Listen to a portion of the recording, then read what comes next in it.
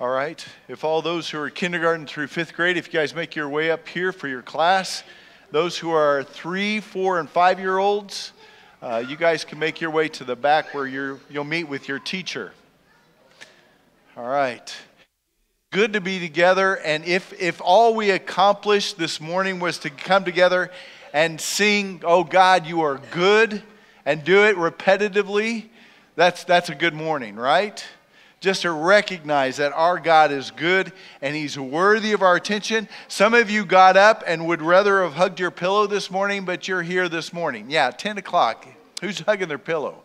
But anyway, you got up because God is worthy to come and say, "God, you are good and you're worthy of our praise and our attention." So it's good to see you all this morning and have our opportunity. All right.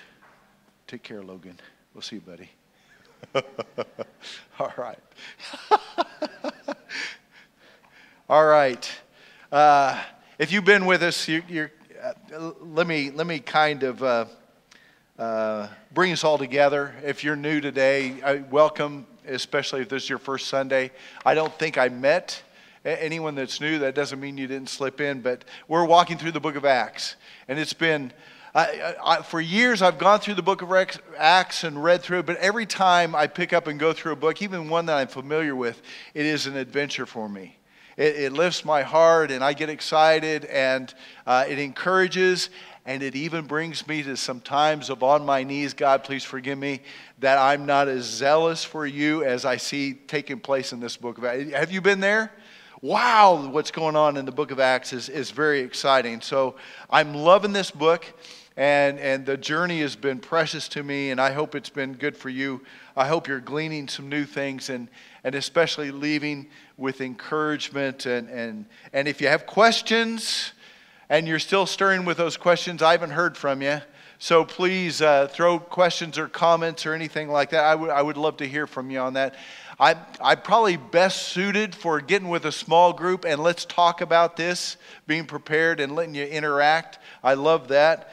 So every once in a while an amen or something is helpful to me, knowing that you're listening. Yeah.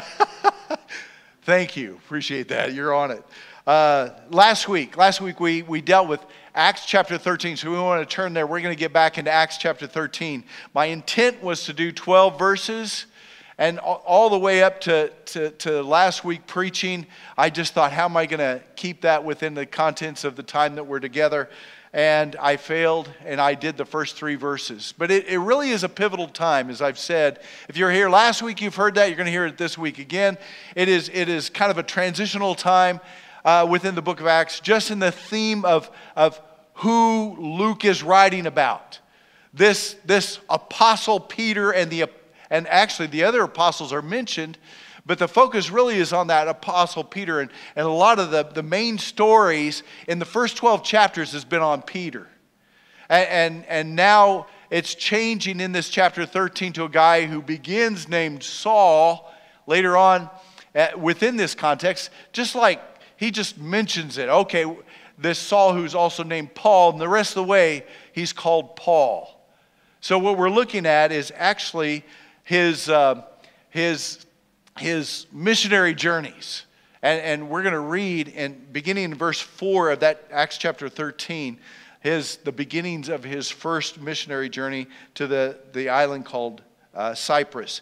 Just a couple things before we go ahead and read, open there, Acts chapter 13, 4 through 12.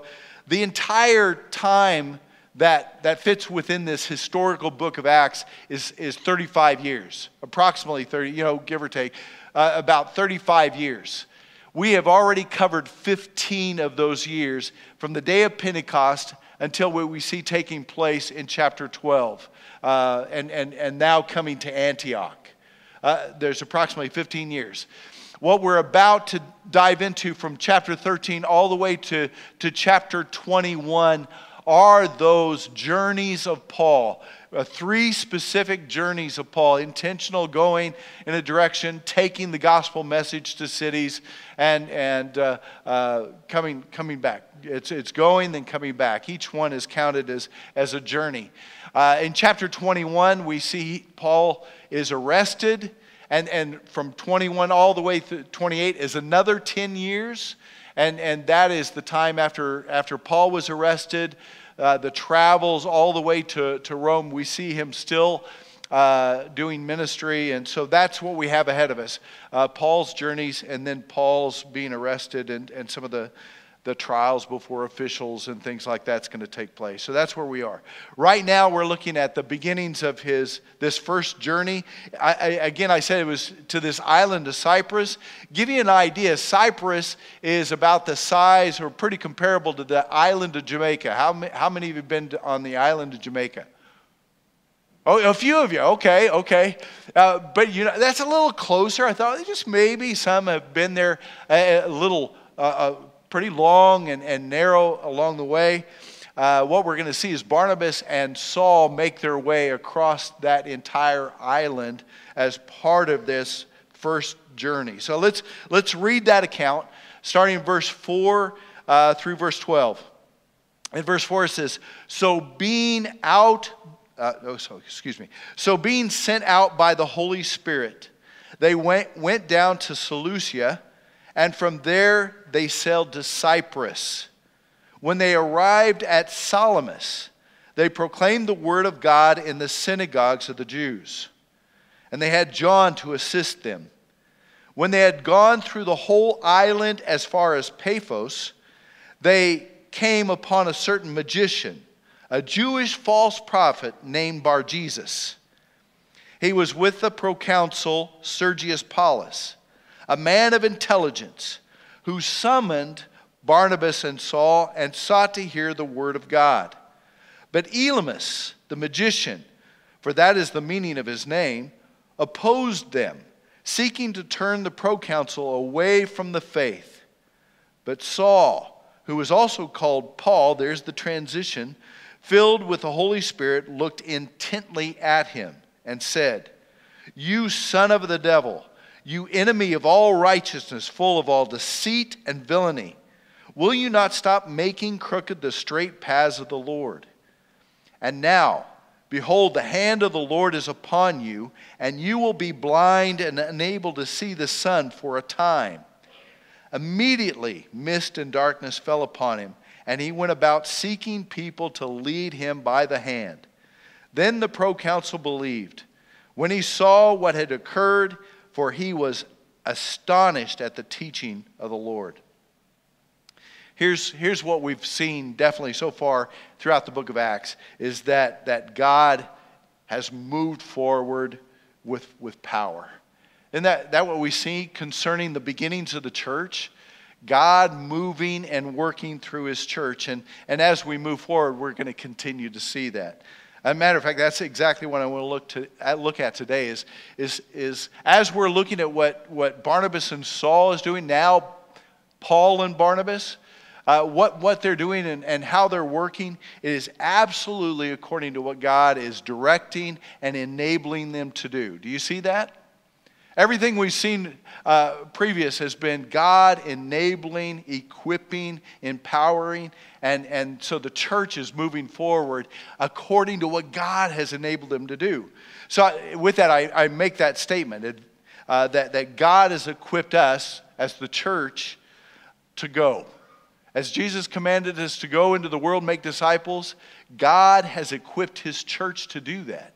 And so there's just really simply in the beginnings of this missionary journey, I want to look at a couple of things, just a couple of points this morning to focus our attention upon as to how God has equipped us. What has he given us as a church, and what has he given to Barnabas, or to Paul and Barnabas to go out and to be that power of God, to take that message out.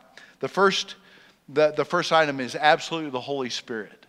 The Holy Spirit. We could talk a lot about the Holy Spirit when it comes to the book of Acts, right?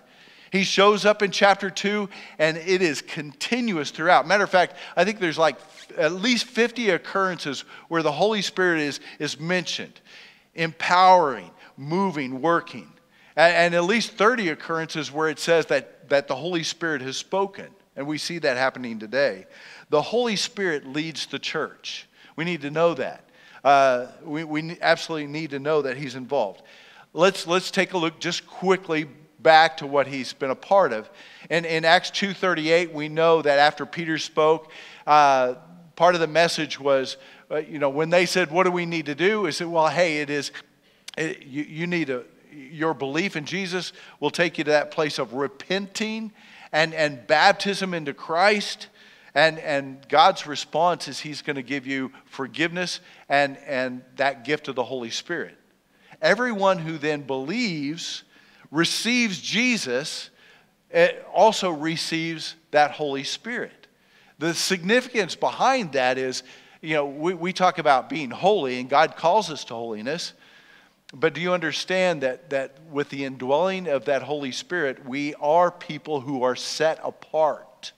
Matter of fact, that's what holiness is. Holiness is being set apart, being separated as a holy people. And that's who we are as believers. He's the one who makes us holy. We're not holy by ourselves. Anybody?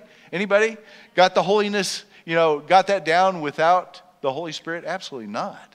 Yeah, I need his presence. I need that forgiveness of Christ in order for me to live a life that's going to be pleasing before God. So the Holy Spirit's a part of that.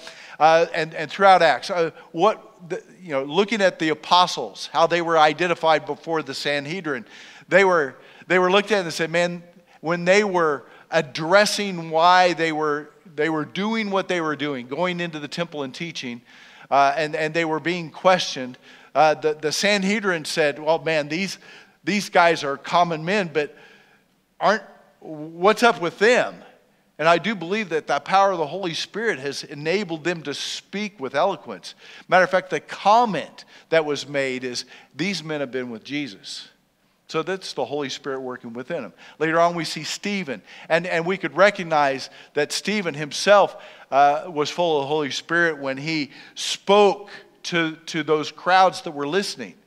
And his boldness and his message came forth because of the work of the Holy Spirit in his life. Later on, Philip, how he was moved and directed to go to the Ethiopian eunuch. One man to take the gospel to the Ethiopian eunuch, led by the Holy Spirit. Peter and the Gentiles receiving the Holy Spirit or being included into this story was through the power of the Holy Spirit. On that day, just, an act just like the day of Pentecost, there the Gentiles were identified as being accepted by God through the action of the Holy Spirit. And even as we get to this chapter 13, we see the Holy Spirit leading and working in the church. And it basically in two verses, where we started in verse 4, but also last week in verse 2, where the Holy Spirit spoke. I want to address that, because what does that look like? I'm thinking, what does that look like? In verse 2, it says that the Holy Spirit said, set apart for me Barnabas and Saul for the works with which I have called them. What did that look like? And then later on, verse 4 says that the Holy Spirit sent out Barnabas and Saul. What does that look like? Let me answer that simply. Our best assumption is this.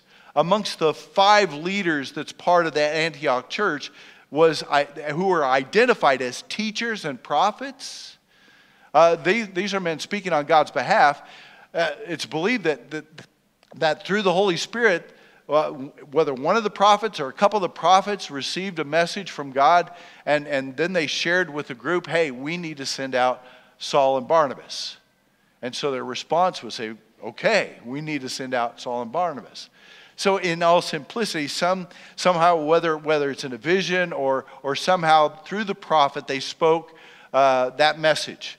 And then when it says that the church, that the Holy Spirit sent them out, it was really through the action of the church, the activity of the church. As the leadership was led and they received that message, what did they begin to do? Pray, fast, lay their hands on those 2 guys, and they sent them out. Exactly what the Holy Spirit led them to do.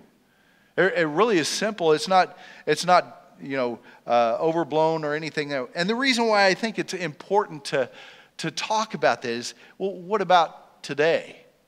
What about today? And the truth is this, and I think I've addressed this, and I will continue to need to address it, because I believe that the Holy Spirit is absolutely abused today. The Holy Spirit is absolutely... There are those who are making claims of doing the wonders and signs that we see throughout the book of Acts. We see that happening.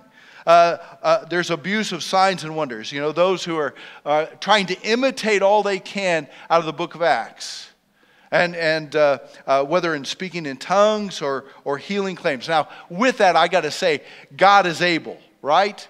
I believe what happened in this book of Acts was amazing, and it drew people, and it accomplished exactly what God wanted it to do. It drew people so that they would listen to Jesus. And when it comes to how do I identify when someone is abusing that work of the Holy Spirit? One of the greatest indicators to me is that where if I'm speaking in tongues or if I'm healing, that it is all the attention is on that person. Every finger is pointed to that person, and they're either up on a pedestal or they're filling their pockets with cash. Okay? Do you understand what I'm saying? It is about them. It is about them. I need to feel accepted, and therefore I'm going to act out in that. But the truth is that the Holy Spirit is coming all throughout the book of Acts has been intentional in one direction. That all the attention is going to who? Jesus. And it all points to Jesus. And so if the Holy Spirit is working, you're not going to see the person who is claiming the work being elevated or identified or filling money in their pockets, okay? That's just one of the easy indicators of the Holy Spirit and His work today. He is working. That's a fear of mine, that we see those things. Boy, we don't want to be along with those who are abusing the Holy Spirit. I don't. But the Holy Spirit is working in the church today. And if you are in Jesus, that Holy Spirit is working in you. Go back to last week, we talked about how do we identify that? How do we work with that? It is about giving Him our attention. Let's talk a little bit more about that. What does it mean for the Holy Spirit to give us His direction, to direct our lives and help us in how we live? You know, did you know the Holy Spirit was really busy for a long time before the church? You know, and how it was written, how it was put down. Matter of fact, in the written word, Hebrews chapter 1, 1 and 2, this is how the beginning of Hebrews begins. There he says, long ago at many times and in many ways, God spoke to our fathers by the prophets. That means these prophets were receiving the word of God, and then the prophets would go tell Abraham, Isaac, Jacob, and kings, and they would transfer that message. So there was speaking directly from prophets to humanity. That's how I used to do it in Hebrews. But then it says, but in these last days, isn't it interesting? The last days is that time of this writing, around that time of Jesus and the apostles and the work that's going on. But in these last days, He has spoken to us by His Son. Jesus is the Word. Remember, John in chapter 1 said, He is the Word. He is the Word. He is God's greatest message to humanity. He came into this world presenting a righteousness that does not equal to what was written down and to what was attempted to be lived. He came and presented righteousness and then faced the cross. He came as a message, and His greatest message is, man, how God loves His creation, how God loves His people. So much so, John 3:16, that He went to the cross and died for us, for those who believe will not perish but have everlasting life, right? John 3:16, very clear that God has used His Spirit, has given to us His message, His direction. Now, along with that, is God able to work in me, lead me maybe in a direction I need to go? I believe that's true. I think that is what we need to pay attention to. What about my life? What do you want to work in my life? Well, we turn to the Scriptures. We go to Galatians chapter 5. What does he say there? Walk by the Spirit. and not by the flesh. Also, I think even better yet, a passage out of Romans 12, which I believe a lot of people are familiar with, says, Paul pretty much says the same thing, a little more condensed. He says in verses 1 and 2, he says, I appeal to you therefore, brothers, by the mercies of God, to present your bodies a living sacrifice. That's who we are. That's who he's appealing to those who have received Jesus as your Savior. Hey, live in this way of being a sacrifice before God. Just as Jesus sacrificed, to live for Him. And then verse 2, it says, do not be conformed to this world, but be transformed by the renewing of your mind. Again, to those of us who are believers, we're no longer living according to the things of this world, but we're living according to the things that transforms us. Where do we find that? Where do we find the things that transform? Why are we so up on the Scriptures? Why are we so focused? And any Sunday, it is a bad Sunday if we're not talking about the Scriptures. That's God's message to us. I'm not sitting around praying and setting the Bible aside and saying, God, what message do you have for Him this week? I'm an idiot if I set aside the Scriptures and I'm not reading it and preparing, because I want to bring to you what He says, not what I say and what I think. That's someone who speaks today. One of the things that seems to happen a lot of is our people are saying, well, the Lord told me. Have you heard that? Have you heard people speaking, the Lord told me? And I will tell you, I think that is absolutely reckless. It's absolutely reckless in a way to speak. I do appreciate the message that I feel like God is leading me. I think that I'm looking for God's leading. I could tell you, well, I believe that God is leading me. And God at any time could interrupt me and turn me another direction. I'm ready and willing. I want to be attentive. God definitely leads us. And so through prayer and pursuit. Let me give you an example. I thought about Travis. Travis is my son, my oldest son. And he was ministering in Wichita. Along the line, I can tell you the story about he just began to have this passion about planting a church. And it involved a lot of people around him who talked to him about it and even saw that in him. And so he decided to plant a church. And so I called Travis. I said, man, how is it you decided on the location in Wichita to plant a church? Yeah, there's all areas. Matter of fact, he told me that in some of the church planning groups and teaching, he said, go to a new area where there's lots of young families and, kind of a growing area. That's where you need to go plant a church.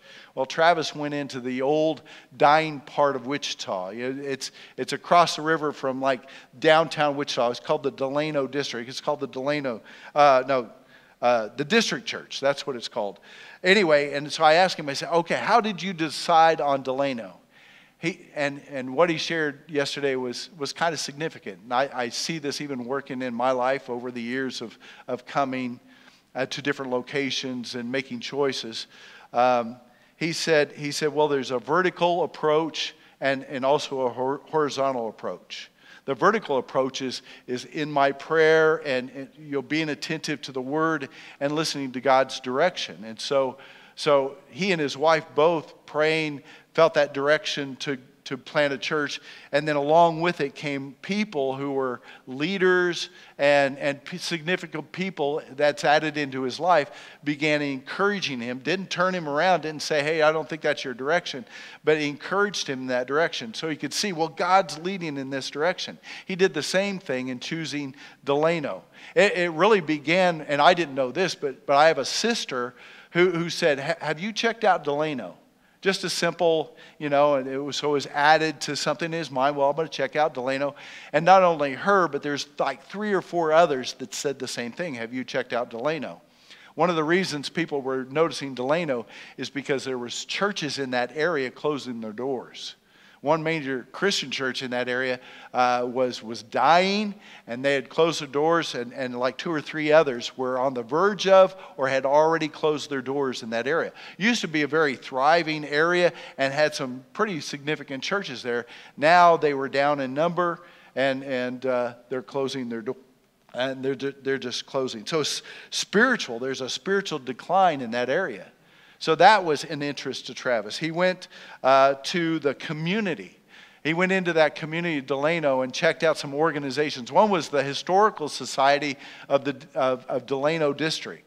And he said the way they received me, the way they were excited, there was kind of like a welcome mat there. And there was a ladies group, I cannot remember the term they used, but they even met with this ladies group, and they were excited about the potential of them coming in and starting a church.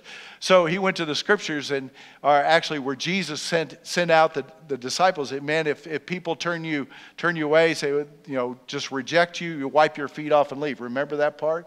But if they lay out the welcome mat, then that's a place where you're going to present and so he just felt that God was all in this vertically, and then everybody else was confirming horizontally.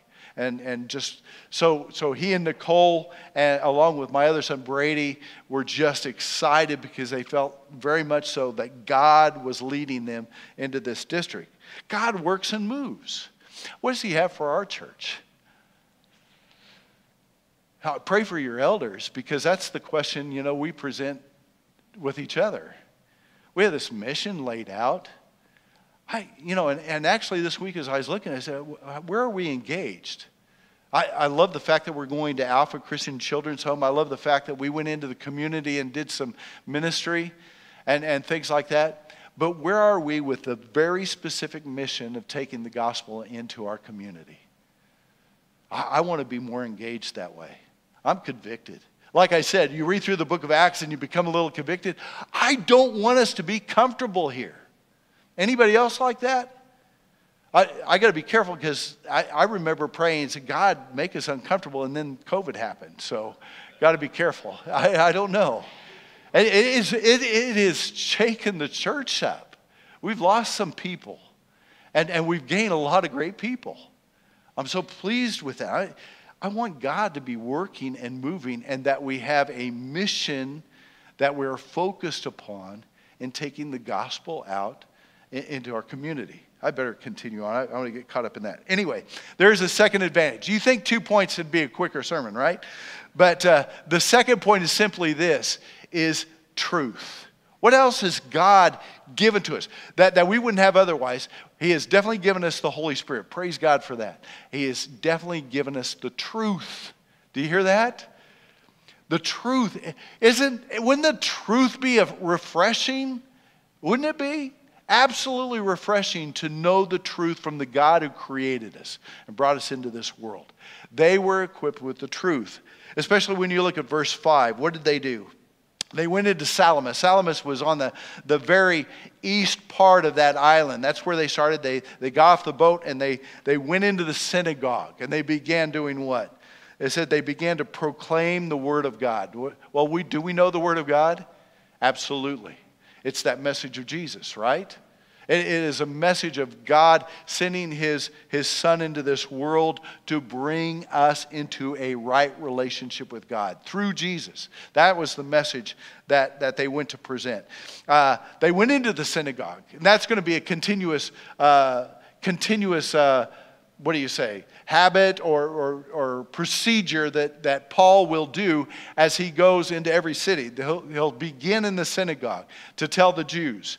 The message to the Jews is this, that the Messiah has come and we know His name. He's been in this world and He presents this message. And He lives today. I mean, all that's in there. Also, to the Gentiles. We're going to see this. So I'm not going to spend a great deal of time. But there was a message to the Jews, and there's a message to the Gentiles. With the Gentiles, it begins with, hey, we know who God is. We know the one true God, amongst them. Now, listen, they had assistants. Do you see that in the second part of verse 5? His name is John, or identified as John Mark. Do you know who John Mark is? Matthew, Mark, Luke, John, he's the same one who wrote that Gospel of Mark, that story of Jesus. Many think that, and I think it's a pretty good idea that he wrote according to Peter's own stories of Jesus, his eyewitness accounts. And matter of fact, I believe that Mark himself knew Jesus, saw Jesus, and saw even the resurrected Savior. So it says that Mark came along and assisted. Do you understand that part of their declaring the truth? Here's an eyewitness to Jesus. He heard Jesus. He saw the risen Savior. And so, Mark, will you share with us what you saw, what you heard from Jesus? Do you understand the strength there is of having an eyewitness, especially if you want to know what is true? Show me. You know, it's that idea, show me. Here is Mark who is telling them directly of all that he saw and heard, what he even heard from Peter. How valuable is it? Let me just emphasize, how valuable is it that we have Matthew, Mark, Luke, and John? Eyewitness accounts of Jesus. From birth to his death, to his resurrection, to when he was lifted into heaven. We have that word written for us. And we're able to share an account. It's not stories that we've heard, written in other books. This is it within the Scriptures, through the Holy Spirit, through their remembering, through eyewitnesses that they laid these accounts. If you haven't spent time going through, a lot of folks who have never been through the Scriptures, they say, start it with those Gospels. Let's start with Jesus. And then go back to Genesis and read all the Old Testament. But start with Jesus. He's the focus of our faith. He's the focus of what God has given us. He is the truth, right? He is absolutely the truth. Truth is opposed in this scripture, especially within this story. Verse 8, a guy named Bar Jesus, which means son of Jesus or son of Joshua, but son of Jesus is what's written down here. He's also named Elymas, who is identified as a magician. He is a Jewish false prophet. All that is contained within that verse, identifying who this man is. He is a advisor to Sergius Paulus. Sergius Paulus is like the governing authority over this island of Cyprus. And this Bar Jesus, who is a magician, who is Elymas, this false prophet, Jewish false prophet, he is the counselor or an advisor to this government official. And as Paul and Barnabas have made their way across this island, Sergius Paulus is interested. Who knows how long, that message of Jesus has been, all the miracles and everything that's been happening. Who knows what Sergius Paulus has already heard? Man, there's this story about this guy who rose from the dead. Now there's some following going on. It's taken place in Jerusalem, and that's beginning to spread. Well, it's now hit his island. And so Sergius Paulus is saying, hey, I want to hear these guys. I'm interested. And so here comes Barnabas and Saul, or Paul. I got to get that right. Paul and Barnabas now. That transition is going to be difficult because I've been trying to keep it the other way. Paul and Barnabas comes into the courtroom ready to say, and guess who interferes? But this Jewish false prophet. He raises opposition, maybe speaking to Sergius, interferes and begins causing trouble. Remember, he's a false prophet. Here's something I think that's important for us even to think about today, that there are people who find great advantage in being dishonest. Isn't that true? There are people today who are willing to tell lies in order to keep their income coming in. We're going to see throughout the book of Acts conflicts that Christianity has because people feel threatened by the message of this truth of Jesus. This truth of Jesus. Sergius Paulus was a little concerned about his position as advisor. He knew what he was speaking. He was speaking on behalf of God, or so he said. And yet he himself knew that his role, his dishonesty could be found out through men who are coming to speak on behalf of God. And it threatened him. And so he stood in opposition to them. I think about, again, thinking about today, here a couple of weeks ago, we stood along the street at Heritage Park. I was holding up a sign that basically said that abortion ends life. It is a truth. It is a truth that many across our nation have been taught, no, it's a choice. That it's not ending a life. That's not a life until it comes out of the womb. That's a lie. The gender issue right now, saying that there's more than two genders, not from the scriptures. God created male and female. And I will absolutely tell you, I believe that there are backing of a lot of dollars behind each of those issues. Some people padding their pockets or attaining power politically through those issues. There's a lot of lying going on in this world. And this world is absolutely full of lies. And the way Jesus told his disciples, man, you're going to be hated in this world because of it. It's interesting, this time, I've always quoted Jesus, what he said concerning that, but Plato comes along, this philosopher comes along and says the same thing. He said, no one is more hated than the one who speaks the truth. No one is more hated than the one who speaks the truth. Oh, this world is going to hate you. You're going to find trouble in this world. Why? Because you are bearers of the truth. You are to carry about with you that truth. And let me tell you what, very clearly, I'm going to wrap this up, and it comes in that verse 12. This fact is that the truth is salvation. The truth of Jesus brings about salvation in lives. So what they have, what they're bringing, what they're bringing to this government official is that message of Jesus. That saving message of Jesus. To release people from their bondage of sinfulness. To make things right with their Creator.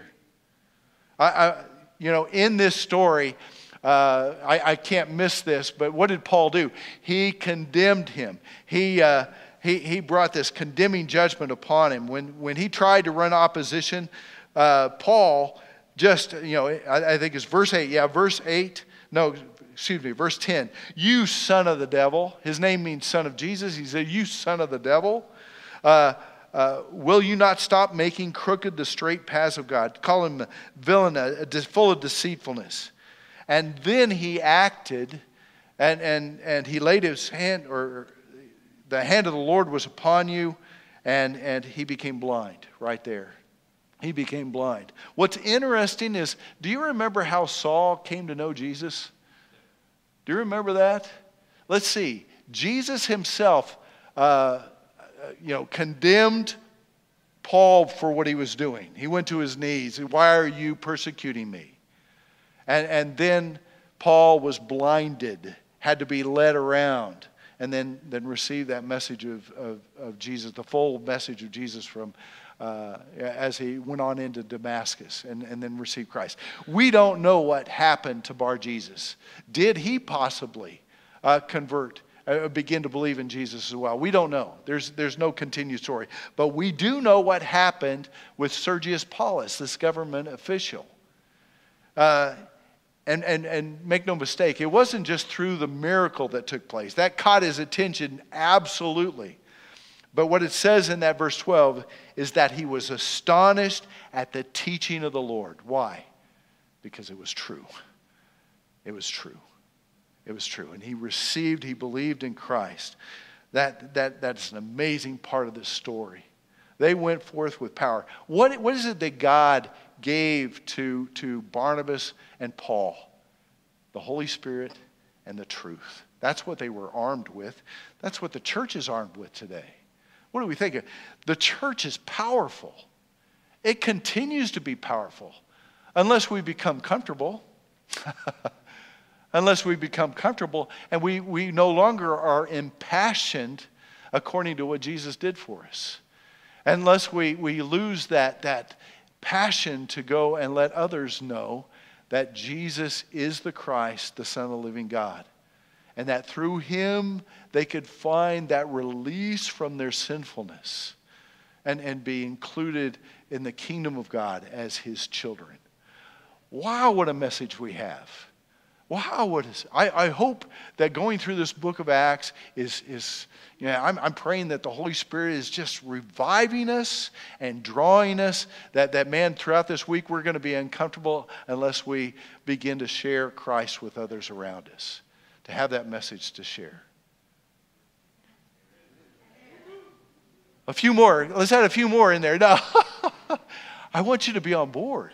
Not with me. I want you to be on board with what his scripture says and lays out for us, right? Oh man, let's do that. Let's pray. Let's take that before the Lord.